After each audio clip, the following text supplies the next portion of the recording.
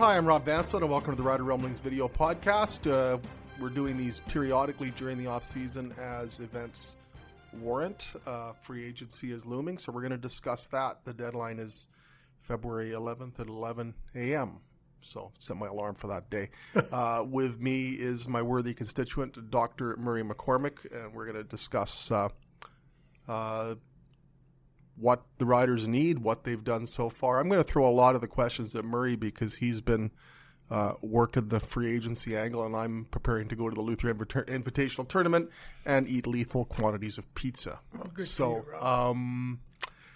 How about we talk about what they've done first? What they've done first. They've done a pretty nice job. I think they have. I think Cameron Judge was the main one. Yeah, and I also Cameron Judge was huge. I think kind of based on my look, he needs another year in the CFL, and I think this gives him a chance to get. He was really good, but I think if he gets a chance to sort of stand out here, and he really helps him in terms of the Canadian ratio at that position. And there's a possibility they could move him to Mac, but I think he's such a good will linebacker that you wouldn't want to put him in the middle. But he was a huge signing. The John Ryan signing looks like a bit of a hometown thing, but the Riders really had no choice in punters. There were no punters left. When the Red Blacks locked up Leone and Ward as their two kickers, there was no punters left out there that could really step in and do it. There was Josh Bartel, who's still out there, but we both know how Craig Dickinson was down on Josh Bartel's tackling, which still is one of those strange things. But so I mentioned it to Don John. You kind of had the upper hand in these negotiations. You kind of knew they needed a punter. And he said, yeah, he mentioned that the field was pretty short. The pool was pretty shallow, but the Riders. Plus, he's John Ryan. Plus, he answers so many things. He gives you the hometown thing. He's a great part of the community, and and I think there's a lot of people slamming him. And I think in the first half of the season, it was deserved criticism. But I think I think it was garbage. Well, it was total garbage. He was averaging more than 50 yards a punt. I still think he was on pace to set a CFL record that he set in 2005. But there wasn't punting in between the lines, between the numbers very well. His net average I think he's 7th in net average, which is really the whole thing of punting. But I think he adjusted better in the second half, and I think but he also made some big long punts that changed games down the stretch. And I was going to write that down, but I forgot. There was one game he had 3 punts that just literally changed field position and helped the Riders with the win. But I think he admits, we've talked about this a little bit, that when you kick a punt down the middle in the NFL, it's a fair catch. In the CFL, it's returned. And he said he still had a hard time adjusting to that mindset. So he really was learning. But how about tackling somebody? Well, that's true too. You can't really have that. I mean, he puts a punt into orbit. There's plenty of hang time, and this punt still goes back a considerable distance. Yeah. There was one punt return for a touchdown last year. The Riders had, I think, 4 guys within 10 yards of the returner, something with it. Four guys within proximity to the returner, and he outran them all. And it wasn't a punt to the sidelines. He absolutely skied the punt. All they have to do is tackle somebody. Unfortunately, those numbers end up as the punter's numbers. Exactly. And that's what they are. It's ridiculous. It's like when a quarterback gets blamed for an interception when the receiver tips the ball to a DB. Yeah.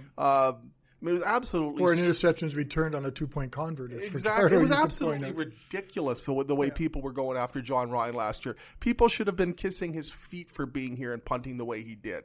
And instead there was quibbling, grumbling. It was the stupidest thing.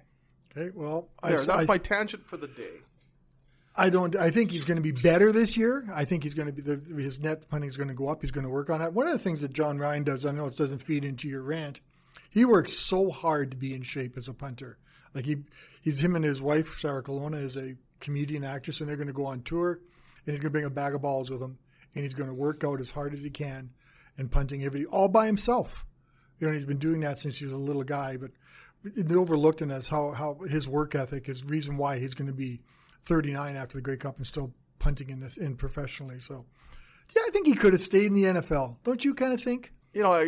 I don't watch punters as close. The kicking game's gotten so irrelevant now in the NFL. It's cheaper to draft a guy like Michael Dixon out of college. Yeah. And part of the problem becomes in the NFL, once you've been there for a while, there's a certain minimum salary. And do you spend that on a punter? And if John Ryan could turn back time and say, hey, I'm 24 years old again, and I'm making money that a 24-year-old NFLer would make with the leg that he still has and the savvy that he possesses, he'd be punting down there. Yeah. But the calendar sometimes works against you. There's another resign today. Ed Gainey today. Ed Gainey, and then Ed Gainey didn't. I don't think Ed Gainey had his best season, but it still was pretty good. He's pretty solid. It doesn't mean they have to go out and find a free agent to fill that hole, but it brings back the band together from last year. Yeah, Marshall, the whole secondary's back. Edom, Purefoy, and L.J. McCray. So they have all the starters back from last year, which is a good thing because they're all used to Jason Shivers' type of defense. I think it's a pretty shrewd. I think it was kind of funny. I thought he wasn't going to come back. I just thought the Riders might go another way at that defensive halfback position. But bring Gainey back. He's well liked, well respected in the locker room. He's popular in the community. I know that's you and I talk about that, but it's pretty important. And it keeps the secondary intact. And this was a pretty good secondary last year. And we both know maybe our first mention. 2020 Grey Cups here, our first mention of 2020. Especially when you look at, too, the importance of inside receivers in the Canadian Football League. And he covers the best. An interior defensive back. You're gonna lose some of those battles, but you're gonna win some. I go back to Dwight Anderson in 2013, and there were times when Dwight Anderson got beat, but when you really needed a play made, it was good to have the veteran back there. And I think that veteran presence, as opposed to in a year that is as important as this one is, to be auditioning somebody to cover the inside receivers in this league, I would rather go with what I know, and that's Ed Gainey. But also allows them to maybe get a little sort of imaginative and defensive back and maybe go after a guy like Frankie Williams. I know was an all-star corner with Hamilton. One of these, but he's a great returner. They need a returner. And Frankie Williams, I think, he can give you the backup because it's not as often defensive backs or returners, but it's not that rare. But he gives you that kind of talent to be maybe play an extra cover guy or maybe help out McCray or something, Nick Marshall. But he's an outstanding returner, and they have no returners. They have guys. Kyran Moore is a good punt returner. Lucius Purefoy is a good kick returner. But I don't think Kyran Moore is so important to the offense, and he's gonna put so much on his Fitbit this year with the way Jason Moss uses him that I'm not sure you want to use up some of those kilometers on punt returns. They need a dedicated returner, and Frankie Williams darn good. He's gonna draw one thing I like to throw with free. It's not my money that I'm spending. So and not really. I don't really. We can tell by that shirt. Yes, isn't it kind of nice? Sorry, somebody is missing some drapery. Oh, geez, that's sorry. A bad joke. I don't. Money is important, but I think I just kind of pick the free agents who's going to be the best guy they can get, and then Jeremy O'Day can work out the numbers to get him on the roster. I also look at free agents. I look at youth. I kind of think spend more money on a 26-year-old free agent than a 30-year-old free agent. I just think there's more of even with the 1-year contract. Although they're all saying 1-year contracts anyway. Yeah, so it doesn't really matter, but you get some good young guys in there and maybe help building that sort of foundation. So that's what I think. But Williams is one of these young guys. If we can go on here, how about I list the 3 spots I think the Riders for with returners is they need an impact wide receiver, regardless of whatever happens with Shaq Evans, who may and may not sign. I think they could use a speed guy there. Why not just put Kenny Stafford out there? I know, that's the other. They have a lot of – that's it. What about Paul McRoberts? Well, that's why my brain wanders. And he was here all year. They didn't play him. What about Paul McRoberts? I keep looking at my free agent chart and I'm going, they have stuff in-house that they can fill, like Paul McRoberts, Kenny Stafford as receivers. They got Lenius and they got McInnes, 2 first-round draft picks last year, who are tall and big and should be able to step up in their second years. And they have, they have people in-house. I don't know if they have to spend big money on a wide receiver. They're going to get Shaq Evans back. If they get Shaq Evans back. But Darrell Walker would be a nice guy. I like DeVaris Daniels. I think he's a guy who's played with Edmonton, with Jason Mods for a bit, and he'd bring that sort of, he'd get some familiarity with the position. Yeah, but just re-sign Shaq Evans. If you're going to spend that money, spend it on Shaq Evans. Yeah. Do you think he can do 2 years in a row, though? I think he's just getting started. Do you? Yeah, he's 29 years old, but his first year wasn't that great. But last year, pretty good until he got to the goal line. Yeah, but I mean, he had issues with drop passes, etc. Last year he was tremendous and proved a lot of people wrong. Proved me absolutely wrong. And with another year with Cody Fajardo, with a Jason Moss system that I think pays a little more attention to vertical. That I think is going to emphasize vertical passing. you just wonder what Evans and Fajardo could do in year 2 together. Why Kyran mess with Moore, that? Kyran Moore's out there, and I say, And Williams Lambert too. I think is a wild card. we forgot about him too. You know, what about Naaman Roosevelt? I don't see him coming back. I just think Unless it's really a bargain sweetheart deal. And we all like him, and he did everything he could. He was great in second down situations last year. Off the top of my head, 1 touchdown or 2 last year? He has 1 touchdown in his last 22 games. Yeah, so that kind of makes you wonder a little bit. He's such a good guy, though, and such a good – but I just think they have enough that they can get by without him and go a little younger maybe. That might be where it was a situation where they say, okay, we're gonna sign a guy for $70,000, and you know, and if it doesn't pan out, maybe Naaman is Naaman didn't re-sign right away in free agency last year. Maybe there's a situation where that takes a few days, and then the market dictates that he returns. But I'm not sure they're going to go full bore after him in free agency. Having said that, they're probably re-signing him as we speak.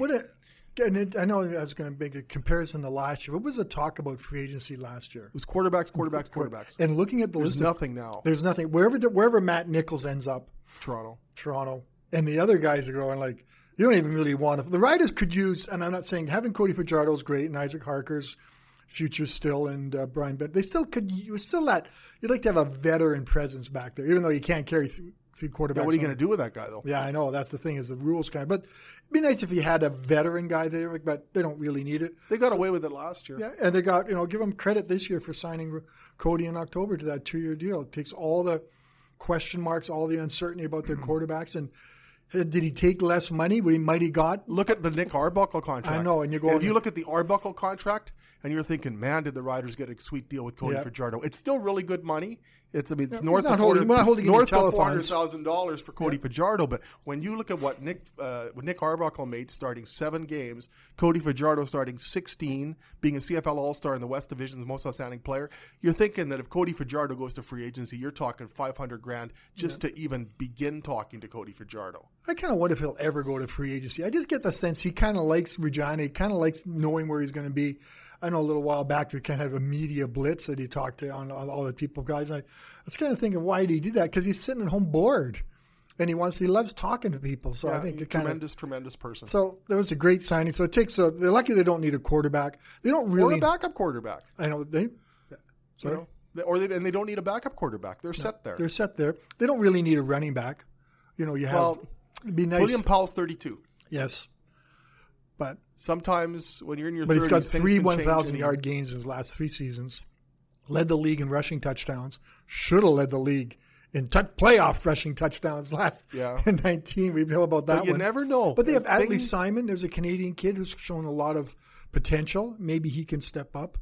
They don't really have a superstar like with at least Marcus Thigpen, which didn't really surprise me. I think Marcus was he's older, nice guy. Just really didn't contribute as much as you would have liked from a veteran like that. But I don't think they need. Though Powell can carry them for another year. I think you hope so. You just don't know. They're also sometimes turning 30, going from 31 to 32, or 32 to 33, or 33 to 34. That can change a lot. Well, that's Thigpen. And so you're hoping. Yeah, Marcus Thigpen's a classic example. At 32, he was really explosive. At 33, it just wasn't the same. Yeah. So I would suspect that there is some tread left on the tires for William Powell, but. It's strange. Robert Mims in 1996 at 32 was the most outstanding player in the West Division. Robert Mims in 1997 started the season with the Riders running back, and by the end of the year was Mike Saunders. So you just don't know. The running backs are tough. So I'm kind of interested in see what Atlee Simon can do. I know he's a Canadian and stuff. Maybe he's got the potential. Maybe he's ready to step up. We'll see what happens. I know offensive line, they're set. Pretty well set. But because you wonder what they're going to do. Like, what about Dariusz Bladek? What about Blake, Philip Blake? Philip Blake. But for the most part, if you look at it, Taron Vaughn, left tackle, Brendan Labatt, left guard, Dan Clark, center, Dakota Shepley, right guard, and Jacoby Cofield, I would think, the right tackle. I'm just not sure there's room for Thaddeus Coleman now. Now that Cofield has signed a new deal. But there's some good offensive linemen out there, like Riker Matthews, an East Division All-Star left tackle, could be here for a while. He's another young guy. But where do you put him? I know, where do you play him? He's going to sign somewhere where he can start. Yeah, but Vaughn and Cofield aren't guaranteed starters, I don't think yet. No, but they're pretty good. They're pretty good. Jacoby Cofield was really good in 2018. Yeah. Taron Vaughn was very good last year. So was Thaddeus. Thaddeus, but he's 36, I think, off the top of it. He turned 35 this year. Yeah, so he's... Born in 85. Yeah, so he's a little bit older and stuff, but he's a good guy. Aren't we all? Scooting over to the defensive side, they're pretty set. No, re-signing A.C. Leonard, Charleston Hughes, takes him out of, I think, the Willie Jefferson chase. I don't think, unless they surprises. But I think Leonard would be pretty annoyed if he found out they saw Willie Jefferson and he's resigned to being a backup. But that was a pretty good.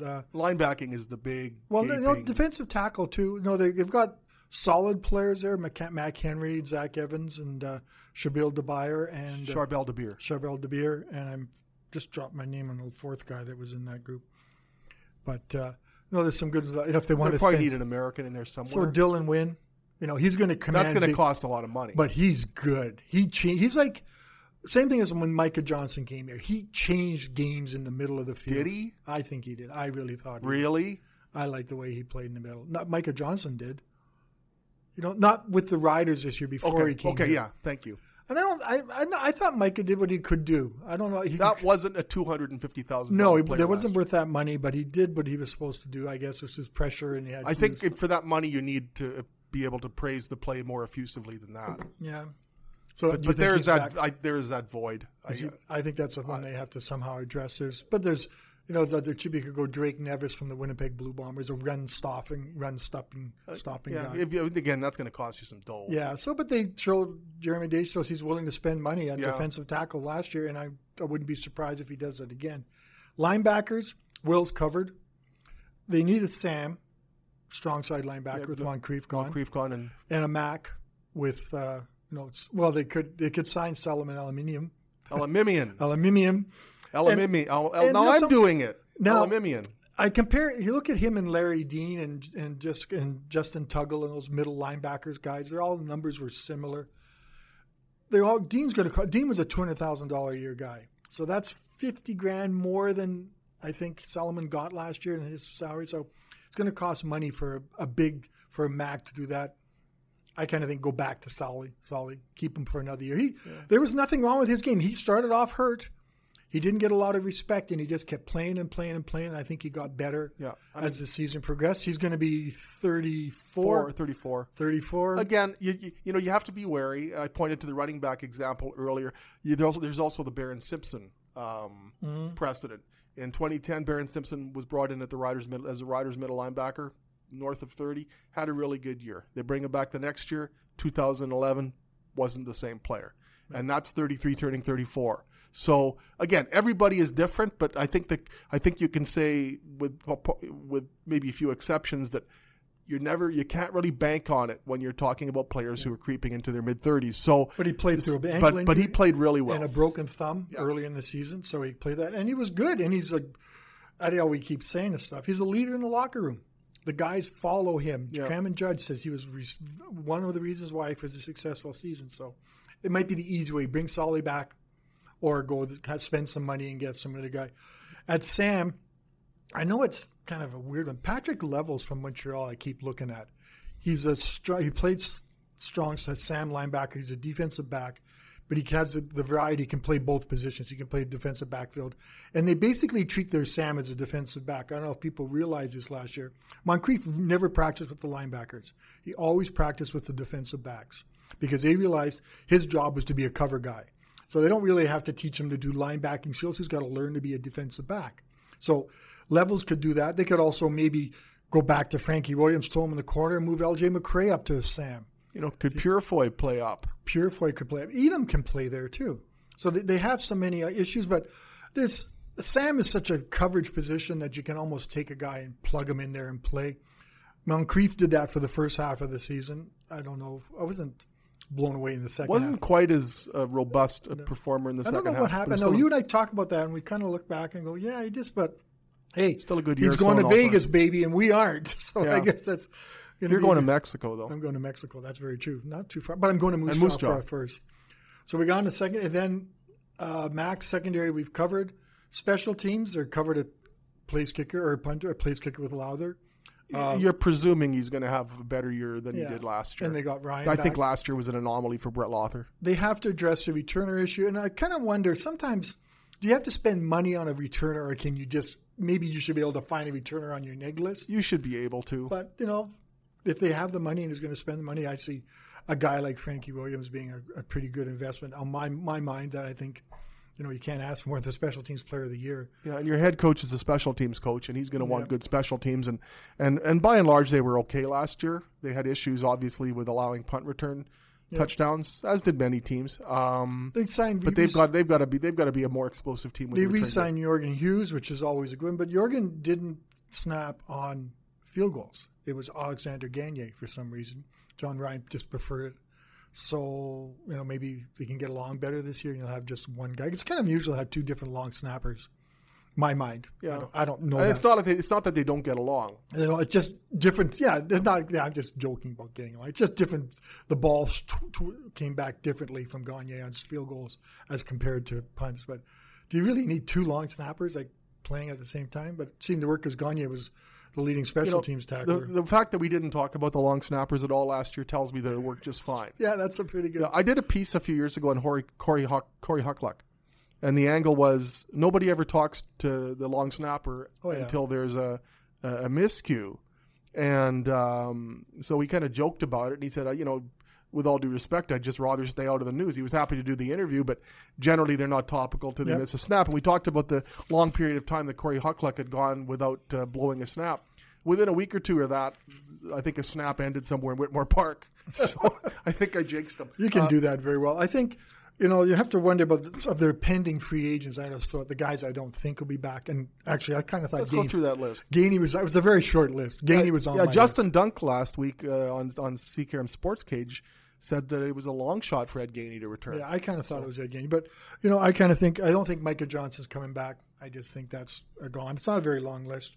Thaddeus Coleman's – I don't think he's coming back just because we discussed Darius Bladdock is – the way the season ended as a backup, not a very happy backup doing his job. He wants to go someplace where he can start. He can play center and guard. And he can start. So yeah, he's going to be gone. But good guy to be. Very good guy. I go back and forth on Solomon, depending on how they're going to go on the linebackers and stuff. I think this is what he can do within that system, and what he brings you as a human being. So unless the bidding war is outlandish for Solomon Elimimian, I think you make that deal. And there's Naaman Roosevelt, who I don't think of it. Sam Hurl, I don't know what they're going to do to you. He loves playing the game, and you really admire that in a guy, and you really like that in a special teamer, but do you want to have just a special teamer? So I don't know if he'll be back or not. Well, you need a certain complement of them in this league. Yeah, so he's kind of the guys in my top of my head. Who out as far as the free agents, and you've alluded to some of them already. As far as the pending free agents who are currently under contract to other teams, who are the biggies? Well, I hate to say, Willie Jefferson's an absolute huge one. I think he's a free agent that'll change the team, and I would think he's going back to Winnipeg. I would think because the way he talks, but he could be gone to the NFL. That's a huge guy. I think Riker Matthews is another guy. I think he's an offensive tackle that can change your team. As running backs, he gets injured a bit, but C.J. Gable's a good guy. He can make a difference with a kind of a team. Receivers-wise, I think Darrell Walker is a guy that's going to draw lots of attentions. I'm kind of a Dominique Rhymes type of guy, I think. I think he can be kind of these sneaky contributors. He's in a very good. Well, ask Nick Marshall what kind of receiver Dominique Rhymes is. And it's Jessica. It's the guy. I don't even want to attempt to pronounce his name. The receiver with Calgary, Breshani. Breskison. He's kind of a sleeper guy. He didn't have a By the end of the year, I finally figured out the difference between Begelton and Breskison. Yeah, I know. Begelton. Imagine if Begelton's with the Packers. He was tremendous. But he'd be the number one guy. I think even ahead of Jefferson, but maybe not ahead of Jefferson. Among the defensive backs, I'm a levels kind of guy, but I like this Brandon Dozier. Played for BC, kind of a strong CFL All-Star with Montreal. Missed it this year, but another big name. Are those names big enough for you? It's not the same marquee value as last year. I mean, a year ago, it was, are the Riders going to go after Mike Riley? It turns out they were really getting ready to throw a vault at Levi Mitchell. It's not at all like last year's free agents class. And And I'm thinking back. Remember 13, the Riders went out to build a pretty good free agent class back there. You think about Ricky Foley and Dwight Anderson and Wendell Brown and Weldon. Geez, I'm having a one. John Chick, all these guys. And they had Labatt and Picard from the year before. And they had a strong free agent class that they built that 13 team. And voila, they won a Grey Cup. I don't think they're in the same position to have to do that because one big reason, this team's coming off 13 wins.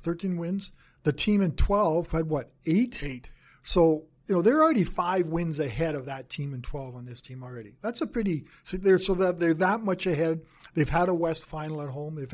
So they're ahead of the team in that way. So I don't think they have to go as hard in free agency to fill the holes, but they can get some good guys that are going to fill holes and complement things. And who knows what happens after that? I think re-signings are the key for this team. Yeah. I think but do you want Manny Arsenault back? If he's playing slot back, yes. Yeah, I don't want Manny Arsenault as the wide receiver. I don't understand why, in the case of Williams Lambert and in the case of Arsenault, you didn't play him inside. Well, move Corey Watson outside. That's where he should. And play Williams Lambert or Arsenault inside.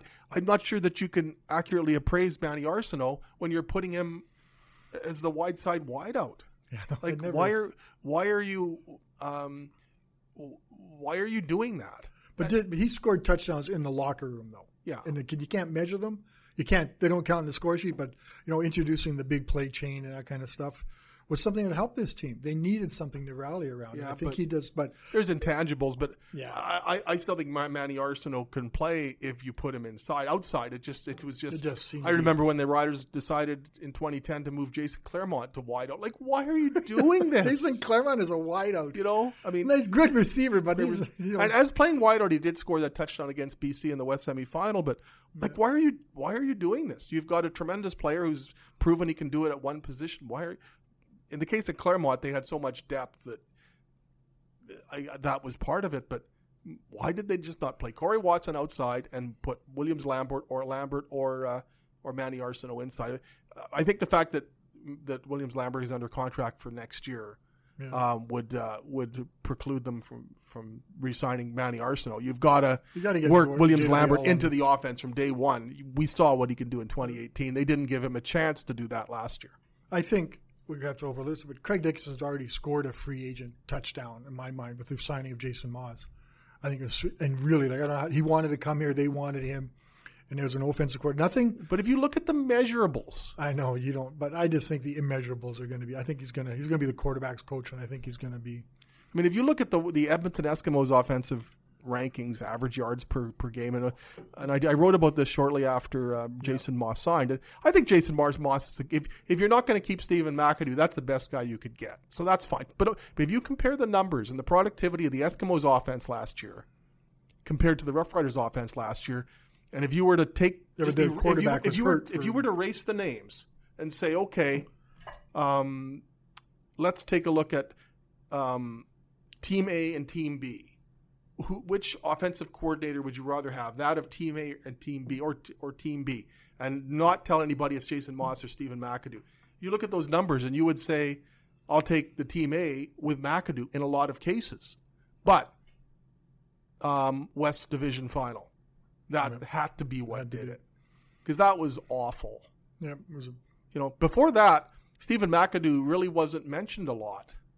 You and I seem to be the only ones that were in his corner. Yeah, that was one of the Crusaders. I thought they should have brought him back. Yeah, but then Jason Maas came available. But a lot of what I thought last year was disproven. But also Edmonton's quarterback was hurt for how many games was Trevor Harris out? 7, and the backup was Logan Kilgore, I think. Yeah. Okay. So. But if you look at Trevor Harris and Cody Fajardo, both threw about the same amount of passes because they threw a lot more in Edmonton. Yeah. So even though Harris was out, but if you look at some of the numbers and you stack Fajardo against Harris, I still think it's a pretty good comparison. It's apples to apples when you look at passing attempts. Yeah. And the Rough Riders looked pretty good in that situation. So, but I mean that's water under the. What do you think the pressure's on? We get it out there on Craig Dickinson and Jeremy O'Day. Is it different this year? Is there pressure on them? Oh, it's immense. Why do you say that? Plus, they've set the bar. They've done everything except get to a Grey Cup since they hired Chris Jones. Yeah. They talk about sustained success here, and since they started talking about sustained success, they haven't been in a Grey Cup. They flirted with it as they did in the 27 East Final. They flirted with it last year by hosting or playing host to the West Final, and they had a home playoff game in 2018, and their quarterback got hurt, but they still haven't gotten to the Grey Cup during the period in which sustained success has been the benchmark. Now, you can't say that they haven't been successful, but they haven't achieved success at the highest tier. And with the Grey Cup here this year, and with them having finished first last year, won 13 games, played host to a West Division final, the only progressive step is to get to Grey Cup. Mm-hmm. And the bar is set very high. You know, you win 12 games and don't finish first, it's still a pretty good year, but it's a letdown unless you get to the Grey Cup. Remember in 13, I think Brendan Tammett said he wasn't feeling the pressure. He tried to say there wasn't pressure till after it was over. Yeah, and plus it's the first Grey Cup in a new stadium. Yeah, so you've got this showpiece stadium, and you've got to get to the Grey Cup in this year and win it. It's going to be like the field and the game's going to be great. It sounds like just the rumblings here. It's going to be quite the festival too, and I think people are going to want to come to Regina for it. But you look at 95 was an outlier because it didn't really matter who played in the game that year. That was the first Grey Cup in Regina, and that was amazing. But in 2003, does anybody even talk about the 2003 Grey Cup? It was successful financially. It was a lot of fun, but the fact that the Riders lost to Edmonton in the West Final that year kind of took the steam out of Grey Cup week. And nobody really talks affectionately about the 2003 Grey Cup. So look at 2020. If the Riders play host to that, if Regina plays host to that game, the Riders aren't in it. I'm sure a lot of people will have a lot of fun. Yeah, but what's the void? It's 2003 all over again. Yeah, but the people always say, remember 13. Remember how much fun we had in 13 when the Riders were there. And it was fun. It was fun to be just everything gets elevated more when the Riders are competitive and looking at and playing well. We all remember what happens in 11 and 15 and those down years, how it's kind of a grind, but it's fun when when they're playing well. But free agency kicks off. We haven't heard a whole lot of talk about the new free agent window, whether it's working. It appears to be working. Well, who knows? Because someone tweeted, well, they should be releasing all these figures. Well, this is a league that doesn't tell anybody its salaries. The last thing they're going to do is talk about negotiations taken on behind closed doors. So but it will be a shotgun start on Tuesday at 11, on the 11th at 11. Can't be, it kind of takes away that excitement of, as I wrote about, when Odell Willis signed 4 minutes after the free agent window opened, and everyone says, how can he possibly do that? Because he knew it was collusion or tampering. But I think it'll be kind of fun to watch that happen now, and we'll see what the Riders do and where they come out of this. And then we're off to curling and Moose Jaw. Absolutely. So, anything else you want to add? I've run out of stuff. Well, then we're done. Yeah. Thank you for joining us. We're going to do another podcast next week. Still pondering the timing. It kind of depends how the free agency goes, but we will be back next week once the initial flurry of free agency is over to discuss what the Rough Riders have done and if necessary, what remains to be done. So, Murr, thank you so much for doing this. For Murray McCormick, I'm Rob Vanstone, and we will talk to you next week. Thanks for your time and take care.